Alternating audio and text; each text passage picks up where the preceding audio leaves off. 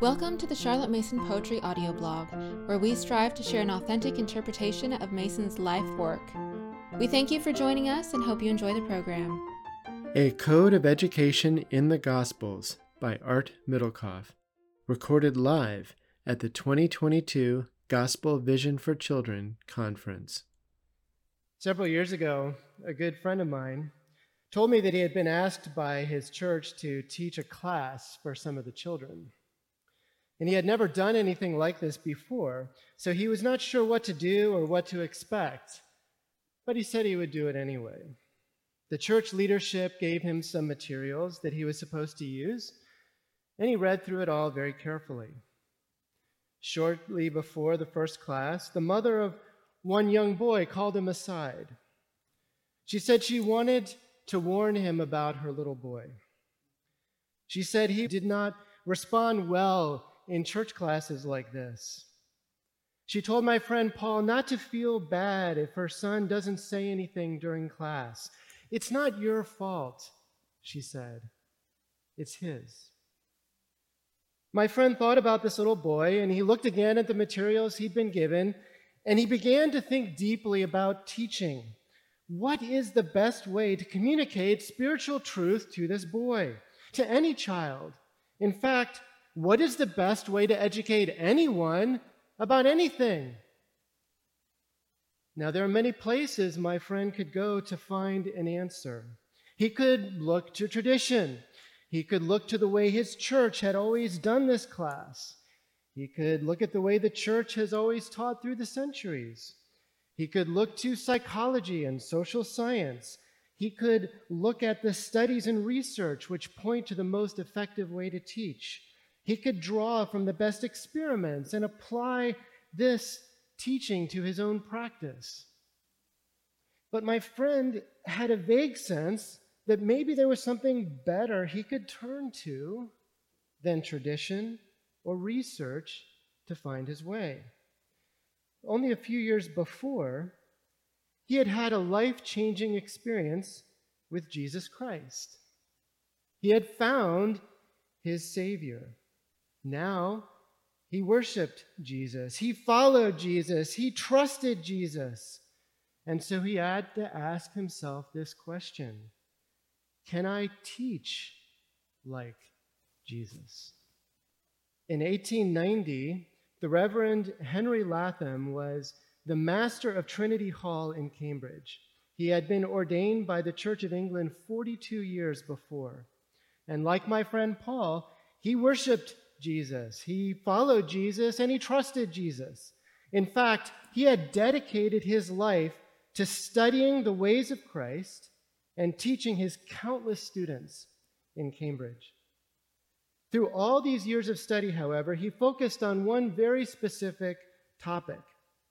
In 1890, his lifetime of reading and reflection came to culmination in the printing of a book, and he called it Pastor Pastorum. And Pastor Pastorum is Latin for Shepherd of Shepherds. And this title, Shepherd of Shepherds, brings to mind a passage from the first letter of Peter. Shepherd the flock of God which is among you, serving as overseers, not by compulsion but willingly, not for dishonest gain but eagerly, nor as being lords over those entrusted to you, but being examples to the flock. And when the chief shepherd appears, the shepherd of shepherds, Pastor Pastorum, you will receive the crown of glory that does not fade away. And so the subtitle of this book was The Schooling of the Apostles by Our Lord. So Latham had spent his life investigating a very specific question: how did Jesus go about teaching his own disciples? And his book, Pastor Pastorum, contained his answer. Now, he decided to structure his book according to the chronology of Christ's earthly ministry.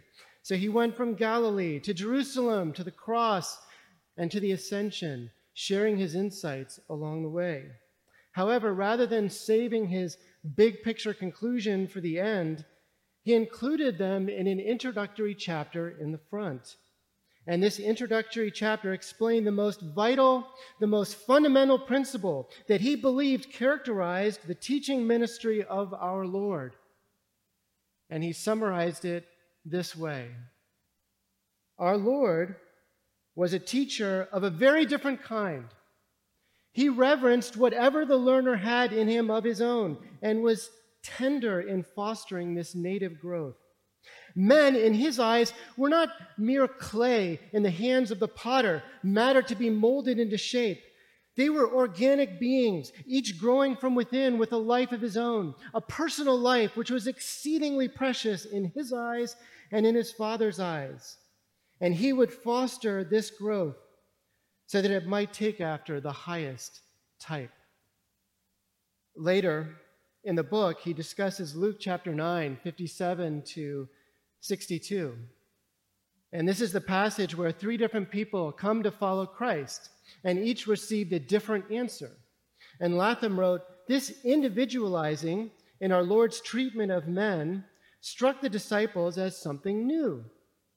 To our Lord's eye, every human being had a moral and spiritual physiognomy of his own. He saw at once what it was in each man which went to make him emphatically and distinctly his very self. And he addressed himself largely to this." And so Latham distills this concept down to a single sentence as early as page 5 in his book. Jesus cherishes and respects personality. Now, in our modern usage, I think this word personality has lost its original depth. So to make the point a little more clear, I might say that the first principle of Christ's method of teaching is this: cherish and respect personhood. In this opening chapter, Latham talks about what makes an individual's personhood. Early on, he makes a very striking observation. Our Lord never transforms men so as to obliterate their old nature and substitute a new one. New powers and new life spring up from contact with him, but the powers work through the old organs, and the life flows through the old channels. They would not be the same men or preserve their individual responsibility if it were otherwise. In other words, Jesus recognized that there was some good in the nature of the people he met.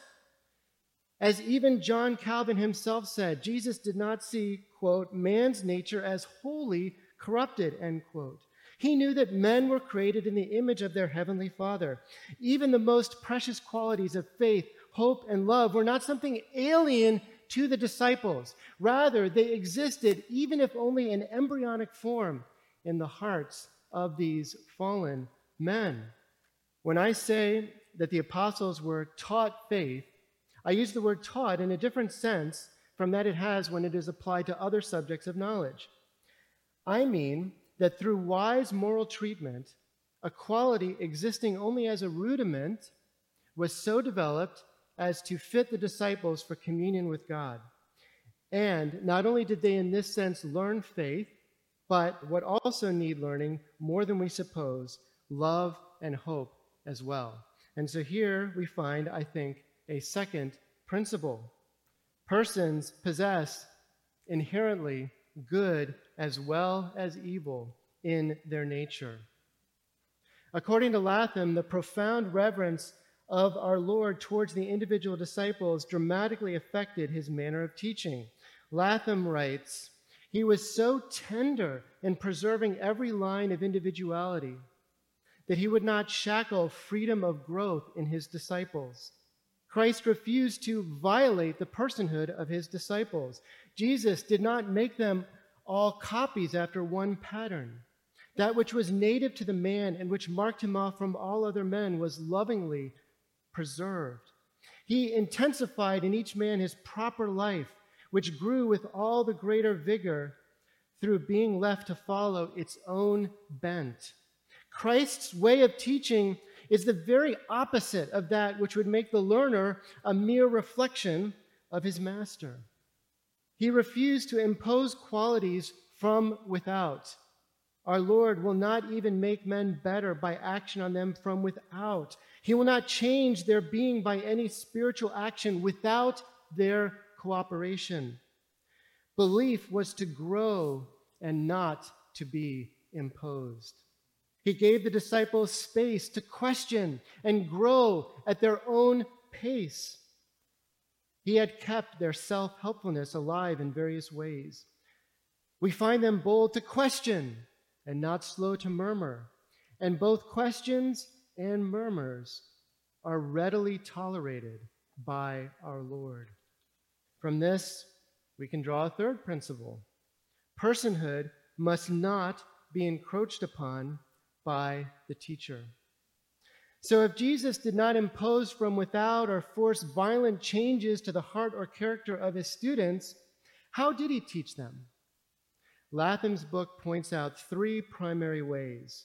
The first is through the ideas he presented. Jesus describes his own teaching as follows: "It is the Spirit who gives life, the flesh profits nothing. The words that I speak to you are spirit, and they are life." Latham explains this very verse as follows: He, Jesus, gave seed thoughts which should lie in men's hearts and germinate when fit occasion came. Jesus did not teach flat facts or dry conclusions. He spoke words that directly prompted thought and growth. Latham calls this the secret of all learning. The meaning of these new utterances gave men some pains to find, and when they had found it, they delighted in it as something that they had conquered for themselves. Our Lord lets men into this secret of all learning. Did they suffer the words of his, which were spirit and which were life, to be planted in their hearts, turning them over in their minds again and again? Latham gives a specific example of this form of teaching. In Luke 7:15 we read, "And the apostles said to the Lord, 'Increase our faith.'" Latham comments as follows: "When the apostles said, 'Increase our faith,' he worked no sudden change in them, but he pointed out to them the efficacy of faith, in order that by longing for it, they might attain to it. He gave them a living idea. He said, if you have faith as a mustard seed, you can say to this mulberry tree, 'Be pulled up by the roots and be planted in the sea,' and it would obey you." So our next principle is this: the first instrument of education is the presentation of living ideas. However, it is clear that these ideas which Christ presented were not meant to be theoretical only. He made it clear that his words were to be put into practice. In Luke 6:46, Jesus says, "Why do you call me Lord, Lord, and not do the things which I say?" Latham comments on this verse: there were many hearers who would put our Lord's precepts away somewhere in their memory and be satisfied with possessing right and beautiful thoughts without carrying them into practice, keeping them like curios in a drawer. These were like men building on the earth who do only just what the moment requires. But the habit formed by steady obedience effects a structural change in the man's own mind. Latham understood, as our Lord must have too, that habit is not merely a spiritual phenomenon. We know from neurobiology that repeated action do indeed change the physical structure of the brain. And this, I think, is the principle that we find in Romans chapter 6. Do you not know that to whom you present yourselves slaves to obey, you are that one's slaves whom you obey, whether of sin leading to death or of obedience leading to righteousness? But God be thanked that though you were slaves of sin, yet you obeyed from the heart that form of doctrine to which you were delivered, and having been set free from sin, you became slaves of righteousness. Jesus encouraged his disciples in the repetition of good actions until these good actions became habits. They became slaves of righteousness. And so here we find the second instrument of education. The second instrument of education is the formation of habit. But Jesus did not teach only by words. The disciples were with Christ day in and day out. They traveled with him, ate with him, and ministered with him. And due to this continual proximity with him, they began to absorb his values. Latham explains, the disciples marked also Christ's beneficence, his eagerness to render kindness, his gentleness in rebuke, his never recurring to a bygone fault, and this sense of being beloved, this living in an atmosphere of affection, generated in them the capacity for loving.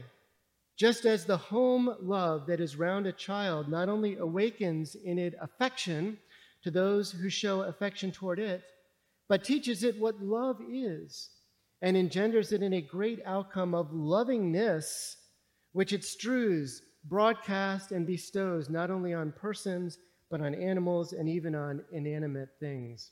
So we see that the third instrument of education is atmosphere. Now, earlier I mentioned that Latham said that Christ was a teacher of a very different kind. One difference is in his conception of the role of the teacher versus the role of the student. The natural tendency is for a teacher to think that he is responsible for the education of the student. It is his work which achieves the result. But with Christ, the part that the student had to do himself went for infinitely more than what was done for him by the teacher. Nowhere is this principle more evident than in Christ's use of parables. In Mark chapter 4, Jesus shares the parable of the sower along with its interpretation. And Latham explains what happens next. And then comes a discourse explaining for what purposes the teaching by parables was employed, which throws a strong light both on this matter and on education in its highest sense. Here, the principle comes to the front, that it is not so much what is done upon the man or for the man as what is done by the man himself that transforms him into a higher creature. Parables forced the students to do the work of learning. The crowd that gathered there heard a teaching new to the world, both in matter and in form. But what they heard now was not precept, but on the face of it, only a simple tale. This, they would say, is all well, but how is it like the kingdom of God? They were no longer given instruction in a condition ready for use, but only material from which they should extract it for themselves. And to do this, they must both use their wits and have their hearts alive to God. Latham says that Christ was unique in this respect. Among the great teachers of the world, there is hardly one whose chosen pupils have received so few tenets in a formulated shape as those of Christ. And yet the apostles at the time of the ascension have undergone a transformation compared with what they were when our Lord first found them, greater than was ever wrought in men in the same time before. Latham summarizes the role of the teacher in this way. Which is it that sways us most? Is it the teacher who tells us, this is the way you are to think, this is what you are to believe, and what you are to do? Or is it the friend who blends his life and heart and mind with ours, with whom we argue and differ, but take something each from the other, which assimilates with what is most our own? Surely we yield more freely to the one who helps to foster our particular personality than him who would thrust it aside and replace it by his own. Now Christ, as portrayed in the Gospels, is such a friend. He trusts to men's believing that the Father is in him, not because he declared it in set dogmas, but because he has been so long with them. So here we might say is another principle of education. The stress of education should be placed upon the student and not upon the teacher. Now, interestingly, the life of a disciple was not one of monastic seclusion and contemplation. Latham observes that the disciples were mentally and physically healthy, and he explains why. This health of theirs came in great measure from their being constantly employed about matters of which their hearts were full. The training of the apostles fulfills all the conditions for sound spiritual health. The 12 led lives of out-of-door labor, with constant change of scene, with varied interests, with occupations to engage their minds. Some had the provisioning to see to, some the contributions, some were sent on in advance to secure lodging, and some wrought works of healing in their master's name. All this was conducive to their becoming self-helpful, fertile in practical resource, as well as earnestly devoted to their master, confident both of his power and of that delegated to themselves. At the same time, this regular occupation, though sufficient to prevent any evil spirit finding in them a corner empty, swept, and garnished, yet was not absorbing or exhausting. It left their minds and wills free play. They could fall into groups as they chose. They could talk freely on the way. They could debate on the meaning of a parable or on the nature and time of coming of the kingdom of heaven. In Marvin Wilson's 1989 book, Our Father Abraham, he makes a similar observation. Not in synagogue classrooms, but on hillsides, in fields, and in remote locations, this Galilean carpenter's son clustered many pupils about him. And so from this, we get our next observation. The fullness of education includes rich and varied occupations, including out-of-door life. Latham mentioned that the disciples had time to reflect and debate on the meaning of the parables and the other teaching they were hearing. He sees in this an intentional element of our Lord's approach to teaching. In all his sayings and doings, our Lord was most careful to leave the individual room to grow. But what does that mean, to leave room to grow? Latham explains, a great truth is brought to light by an incident of wonder, a pregnant word is let drop, a hard parable is delivered now and then, but between whiles, the disciples are left to dwell on their own thoughts as their fishing boat sails along, or as they follow their master among the northern hills. Our Lord is ever bent on making men thoughtful and on calling out in each the inner life which is proper to the man. And for this, tranquility, or at least frequent opportunity for quiet communing with their own thoughts, was absolutely required. The disciples were not passive learners. In fact, no true learning is passive. The apostles were not mere recipients, as the crowd had been. They were not mere passive hearers, receiving and storing wise sayings. What they heard was meant to set their minds at work, and the good they got from it depended on themselves. And Latham notes what happens when students don't have the opportunity to reflect for themselves on the material they are taking in. When subordinates or young people are too long deprived of opportunity for judging and acting for themselves, their minds are apt to become passive and purely receptive.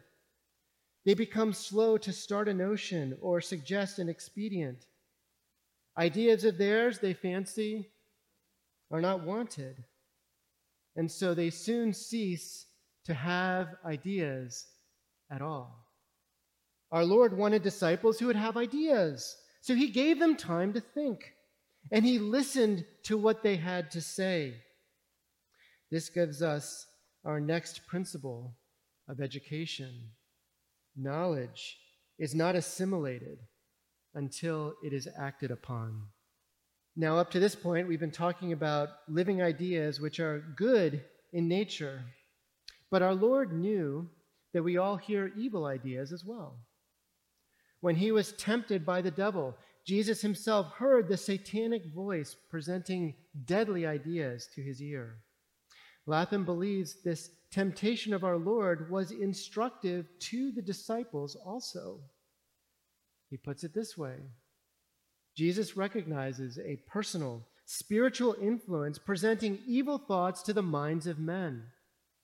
The man remaining free to choose whether he will entertain these suggestions or not. So I might restate that as this following principle: the chief responsibility of us as persons is the acceptance or rejection of ideas. Now, the disciples do not remain students. They become shepherds or pastors themselves. Even while Jesus was among them, he sent them out 2 by 2 on missions of preaching and teaching. They felt what it was like to have authority. Jesus shared with them a truth about teaching. Jesus said a disciple is not above his teacher, but everyone who is perfectly trained will be like his teacher. Latham had a very interesting perspective on the timing of this word to the disciples. He said the disciples are in danger of being elated at finding themselves teachers when they had so lately been learners. They might lean to correction and might incline to be overbusy in giving direction and in finding fault. They might persuade themselves that they too thought only of the learner's good, when in reality there was mixed with this a good spice of the love of exercising superiority. The text has another application besides this. The pupil, when perfected, would stand on a level with his master. The latter, the master, had no indefeasible superiority. When they had lighted the lamps of others, the light of the rest would be just as bright as their own. So in other words, while they exercised their Christ-given authority, this authority did not make them better than their subjects. They only had a limited or delegated authority, and they themselves remained under command. We could say it this way: human authority is not intrinsic, but is given and circumscribed by God. So now we actually have a pretty complete set of educational principles that Latham derived from his lifetime study of the record of Christ in the Gospels. Now, I want to stress that he did not provide these principles in an actual list as I have done. These sentences are my own paraphrases of his key points, but I hope you will agree from what I have shared of his own writing that this is an accurate summary of his conclusions. Now, at this point, you may say, well, yes, this is how Jesus taught his disciples, but they were grown men. What does this have to do with the teaching of children? Now, during the many years that Latham was studying the teaching methods of Christ, prior to the publication of his book, another member of the Church of England was hard at work. Her name was Charlotte Mason, and she was struggling as a teacher. She described her plight as follows: I had at that time just begun to teach and was young and enthusiastic in my work. It was, to my mind, a great thing to be a teacher. It was impossible but that the teacher should leave his stamp on the children. But all this zeal notwithstanding, the disappointing thing was that nothing extraordinary happened. The children were good on the whole because they were the children of parents who had themselves been brought up with some care. But it was plain that they behaved very much as towards their nature to. The faults they had, they kept. The virtues they had were exercised just as fitfully as before. The good, meek little girl still told fibs. The bright, generous child was incurably idle. In lessons, it was the same thing. The dawdling child went on dawdling. The dull child became no brighter. It was very disappointing. The children, no doubt, got on, but each of them had the makings in her of a noble character, of a fine mind. And where was the lever to lift each of these little worlds? Charlotte Mason was looking for a better way to teach. As my friend Paul, who had been asked to teach a children's class at church, there were many places that she could go to find an answer. She could look to tradition. She could teach the way the church has always taught through the centuries. But here's what she found. She said, looking for guidance to the literature of education, I learned much from various sources, though I failed to find what seemed to me an authoritative guide. That is, one whose thought embraced the possibilities contained in the human nature of a child. and at the same time measured the scope of education. And then something extraordinary happened. One day she was contemplating these passages in the Gospel of Matthew. Let the little children come to me and do not forbid them, for of such is the kingdom of heaven. At that time the disciples came to Jesus saying, Who then is the greatest in the kingdom of heaven? Then Jesus called a little child to him, set him in the midst of them, and said, Assuredly I say to you, unless you are converted and become as little children, you will by no means enter the kingdom of heaven. Like so many of us, she had been taught to see these verses primarily as exhortations for adults. Adult, become like a little child. Everyone seemed to say that these verses were describing the grown-up people who had become as little children. But one day she had a revolutionary thought. What if these verses were taken at face value? What if these verses were telling us not about the nature of adults, but about the nature of children? The more she thought about it, the more convinced she became that in these verses we have the divine estimate of the child's estate. Looking at the gospel with new eyes, she focused on 3 more verses. But whoso shall offend one of these little ones which believe in me, it were better for him that a millstone were hanged about his neck and that he were drowned in the depth of the sea.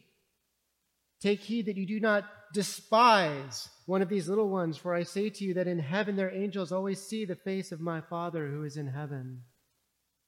Let the little children come to me and do not hinder them, for to such belong the kingdom of heaven. From these 3 verbs, offend, despise, and hinder, she wrote the following. Take heed that ye offend not, despise not, hinder not one of these little ones. And she called this a code of education in the Gospels. In 2017, Dr. Benjamin Bernier commented on this discovery. As far as I have been able to trace, Mason was the first Christian educator to define a connection between these words of Christ and a philosophy of education. In 1885, Mason shared her discovery publicly 5 years before Latham published his book. Her code of education in the Gospels was immediately picked up by leaders in the church. In 1890, Archdeacon Richard Blunt directly quoted Charlotte Mason and wrote, Let us then listen to the words of Christ regarding the children, and first his prohibitions, despise not, offend not, hinder not one of these little ones. In that same article, Blunt made this amazing statement. He wrote, It has been lately said that the child as an object of public solicitude and of social obligation, the most sacred, is entirely a modern discovery. There is a good deal of truth in that statement, he said. For although potentially this solicitude for children was contained in Christ's treatment of them and commands concerning them, practically it has taken centuries to arouse the conscience of Christendom to the duty of copying his example and of doing his behest.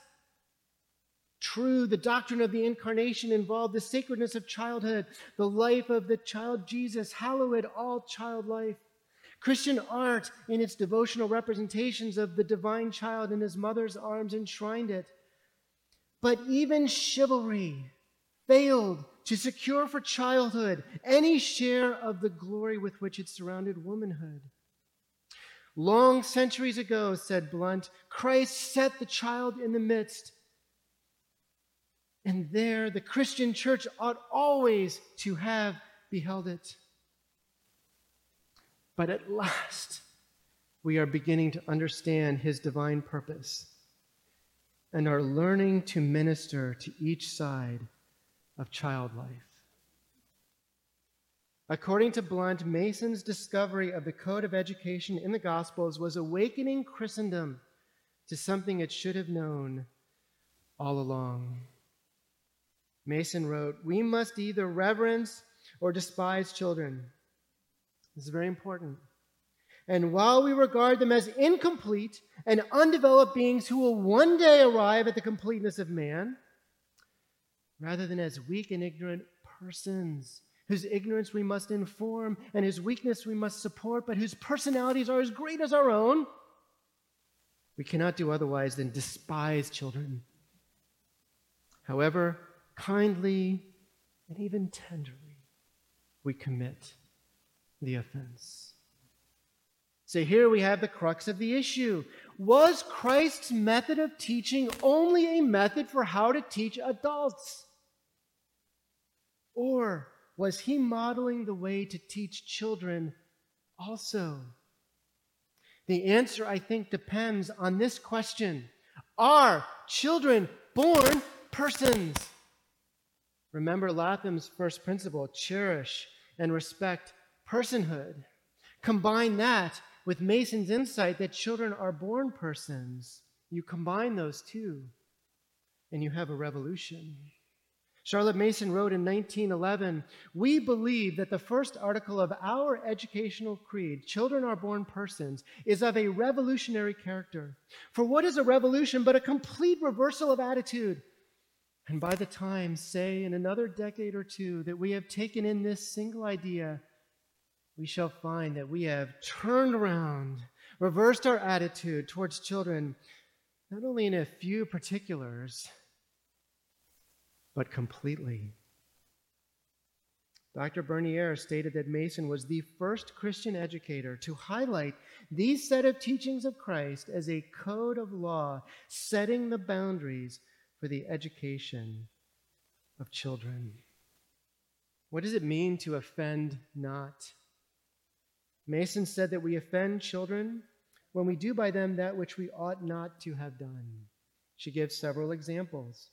When we fail to recognize that children are born with a conscience and with an inherent sense of may and must not, of right and wrong. We offend when we fail to act as if we ourselves are bound by the law of God. We offend our children when we fail to attend to their physical needs. We offend the children when we give them dreary, dawdling lessons in which definite progress is the last thing made or expected. We offend children when we fail to give them opportunities to develop their God-given love of others. What does it mean to despise not? Mason said that to despise is to have a low opinion of, to undervalue. She said that we undervalue our children when we allow them to imitate bad patterns rather than good. She said that we despise children when we allow them to form and persist in bad habits rather than setting to work early to form good habits in them. What does it mean to hinder not? Mason said that we hinder when we overlook and make light of the child's natural relationship with Almighty God.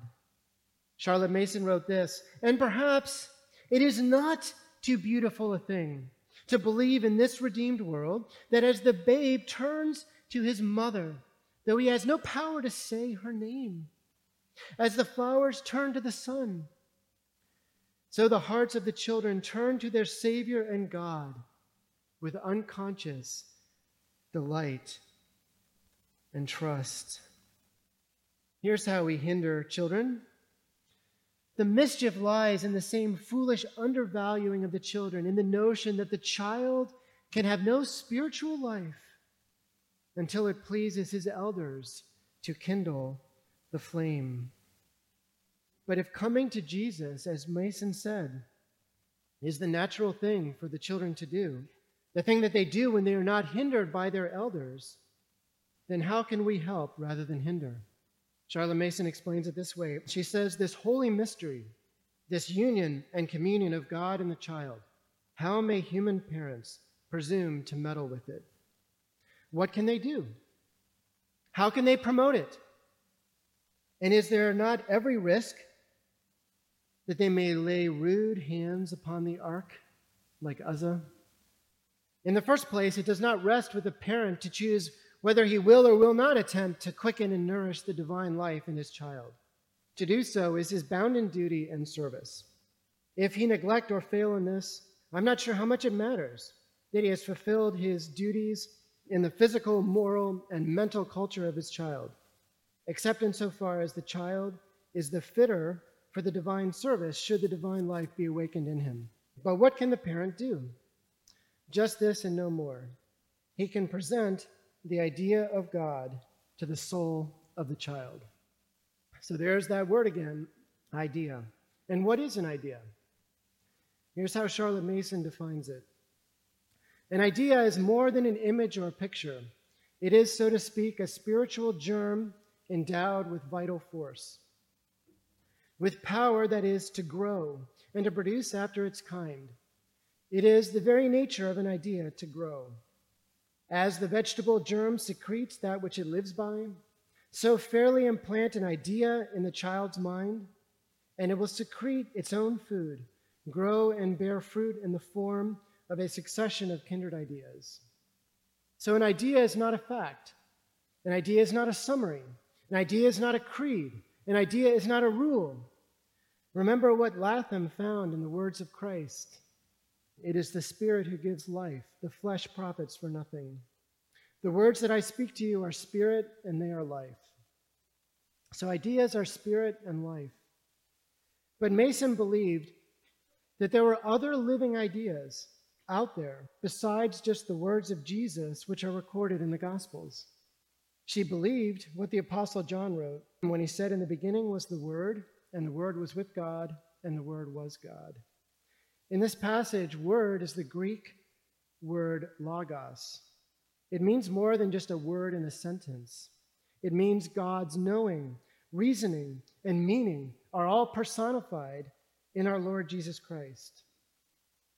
This led Mason to affirm that ideas emanating from our Lord and Savior, which are of his essence, are the spiritual meat and drink of his believing people. And so tying together verses from Matthew chapter 4, John chapter 6, and Revelation chapter 22, she states, "The bread of life, the water of life, the word by which man lives, the meat to eat which ye not know of, and much more, cease to be figurative expressions, except that we must use the same words to name the corporeal and incorporeal sustenance of man.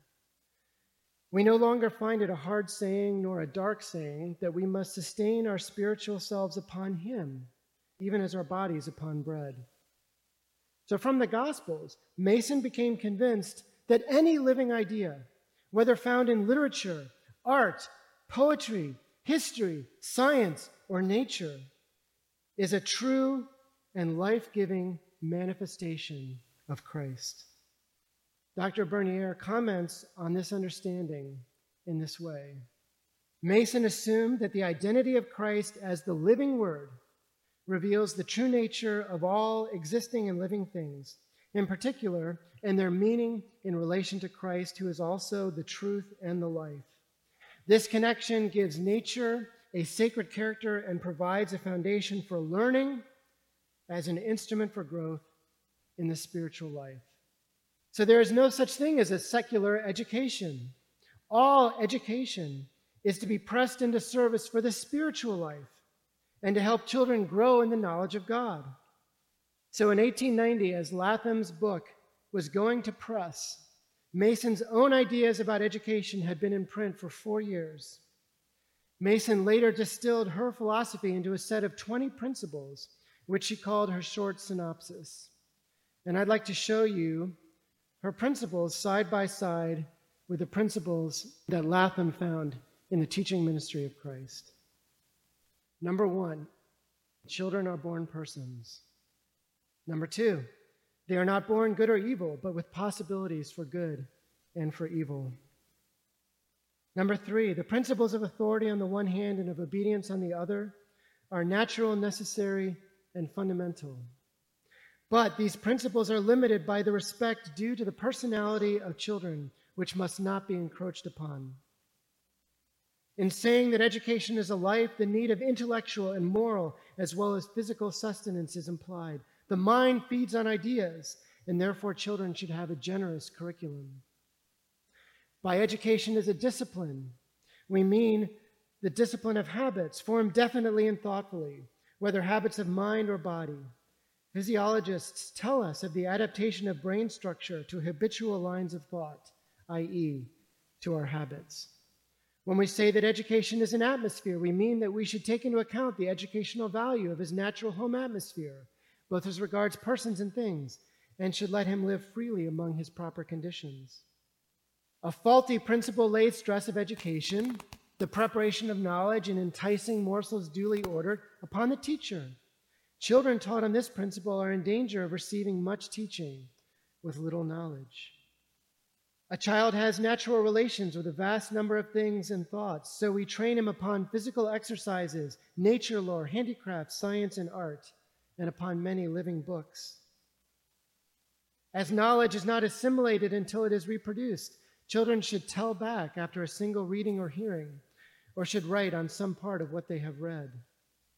Therefore, children should be taught, as they become mature enough to understand such teaching, that the chief responsibility which rests on them as persons is the acceptance or rejection of ideas. Now, please note that Mason was not a source for Latham, and Latham was not a source for Mason. Rather, both were looking to our Lord and Savior, Jesus Christ. Latham found the principles of education manifested in Christ's approach to his disciples, and Mason also found a code of education in the Gospels. The two sets of principles agree because they come from a study of the same Lord. Now, at some point, Mason did read Latham's book. She mentioned it in 1905, many years after laying out her own philosophy of education. And here's what she said about the book Pastor Pastorum. Most thinking people are in earnest about the bringing up of children, but we are in danger of taking too much upon us and of not recognizing the limitations which confine us to the outworkings of personality. Children and grown-up persons are the same, with a difference, and a thoughtful writer has done us good service by carefully tracing the method of our Lord's education of the 12. And that thoughtful writer is Henry Latham, and she goes on to quote him using the very first quote that I opened this presentation with. So this is the linchpin. If children and grown-up persons are the same, then the Lord's education of the 12 is our pattern for educating our children. Now, I mentioned that Charlotte Mason's synopsis had 20 principles and not 19. The 20th principle is extremely important, but it came from Israel's gospel. We find it in Isaiah chapter 28. Listen to what I am saying. Pay attention to what I am telling you. Farmers don't constantly plow their fields and keep getting them ready for planting. Once they have prepared the soil, they plant the seeds of herbs such as dill and cumin. They plant rows of wheat and barley, and at the edges of their fields, they plant other grain. They know how to do their work because God has taught them. They never use a heavy club to beat out dill seeds or cumin seeds. Instead, they use light sticks of the proper size. They do not ruin the wheat by threshing it endlessly, and they know how to thresh it by driving a cart over it without bruising the grains. All this wisdom comes from the Lord Almighty. The plans God makes are wise, and they always succeed. So I think we can state Charlotte Mason's 20th principle this way: God, the Holy Spirit, is the supreme educator of mankind. If all living ideas emanate from the Logos, the Word, the Son of God, and if the ministry of the Holy Spirit is to lift him up, then it makes perfect sense that he would be the educator of our children. My friend Paul looked for guidance on how to teach the children at his church. He didn't want to despise or offend or hinder the children. He believed that they were persons with a desire and a capacity to know God. He believed that these children had spiritual life and that it was not up to him to kindle that flame. He reviewed the curriculum that his pastor had given him to use with the kids. He thought it over very carefully, and then he asked the pastor for permission to do something else. On his first day of class, a small number of boys and girls sat around him. He didn't play childish songs for them or show them cartoons. He didn't have them memorize a catechism or recite a creed. He didn't tell them what to do or what to believe. Instead, he opened his Bible and he read aloud a passage from the Word of God. And then he said, "Now I'd like you to tell me the story that you just heard." And there was a long pause. It took a moment for the children to realize that they weren't just being asked for the right answer. It took a moment for the children to realize that they were being asked to think, to reflect, and most of all, that they were being asked to tell. The resistant boy, the boy that his mother had warned Paul about, said doubtfully, "You want me to just tell the story I heard?" "Yes," said Paul. There was a long pause, and then this boy who never speaks up began to speak. And he retold in his own words the story that he had heard in the gospel of Christ. And he made his own comments and his own observations along the way. And then the other children started to do the same. Several weeks into the class, I received an email from my friend. I'd like to share with you what he wrote to me. I noticed how different the young boy is that I told you about. He's lively and sharing. At one point, after we had read some scripture, I forgot to ask them to narrate and was starting to talk about something, and the young kid just jumped up and really powerfully described the essence of the passage. The kids have become used to pulling out their Bible and are eager to go through passages when we meet and then to describe what they take from it. His boy's mom said, "Please tell another story like this one, like the one the other week. They love that story and they've been talking about it." And then my friend continued with this. He said, "Art, I am so far from a perfect execution of Charlotte Mason's method. But one thing for sure is that I am treating these kids like persons and not encroaching on them. This isn't to say that I'm silent in the lessons. Sometimes I'm sharing along with them. But it's more like peers all sharing together." So I'll say this about my friend. Granted, he may not be implementing a perfect Charlotte Mason method, but I can say this for sure. By following the code of education in the Gospels, he's becoming more like Christ. Thank you. If you have enjoyed this episode, please leave us a rating or a review on iTunes. Thank you for listening to the Charlotte Mason Poetry Podcast. We hope you enjoyed the program.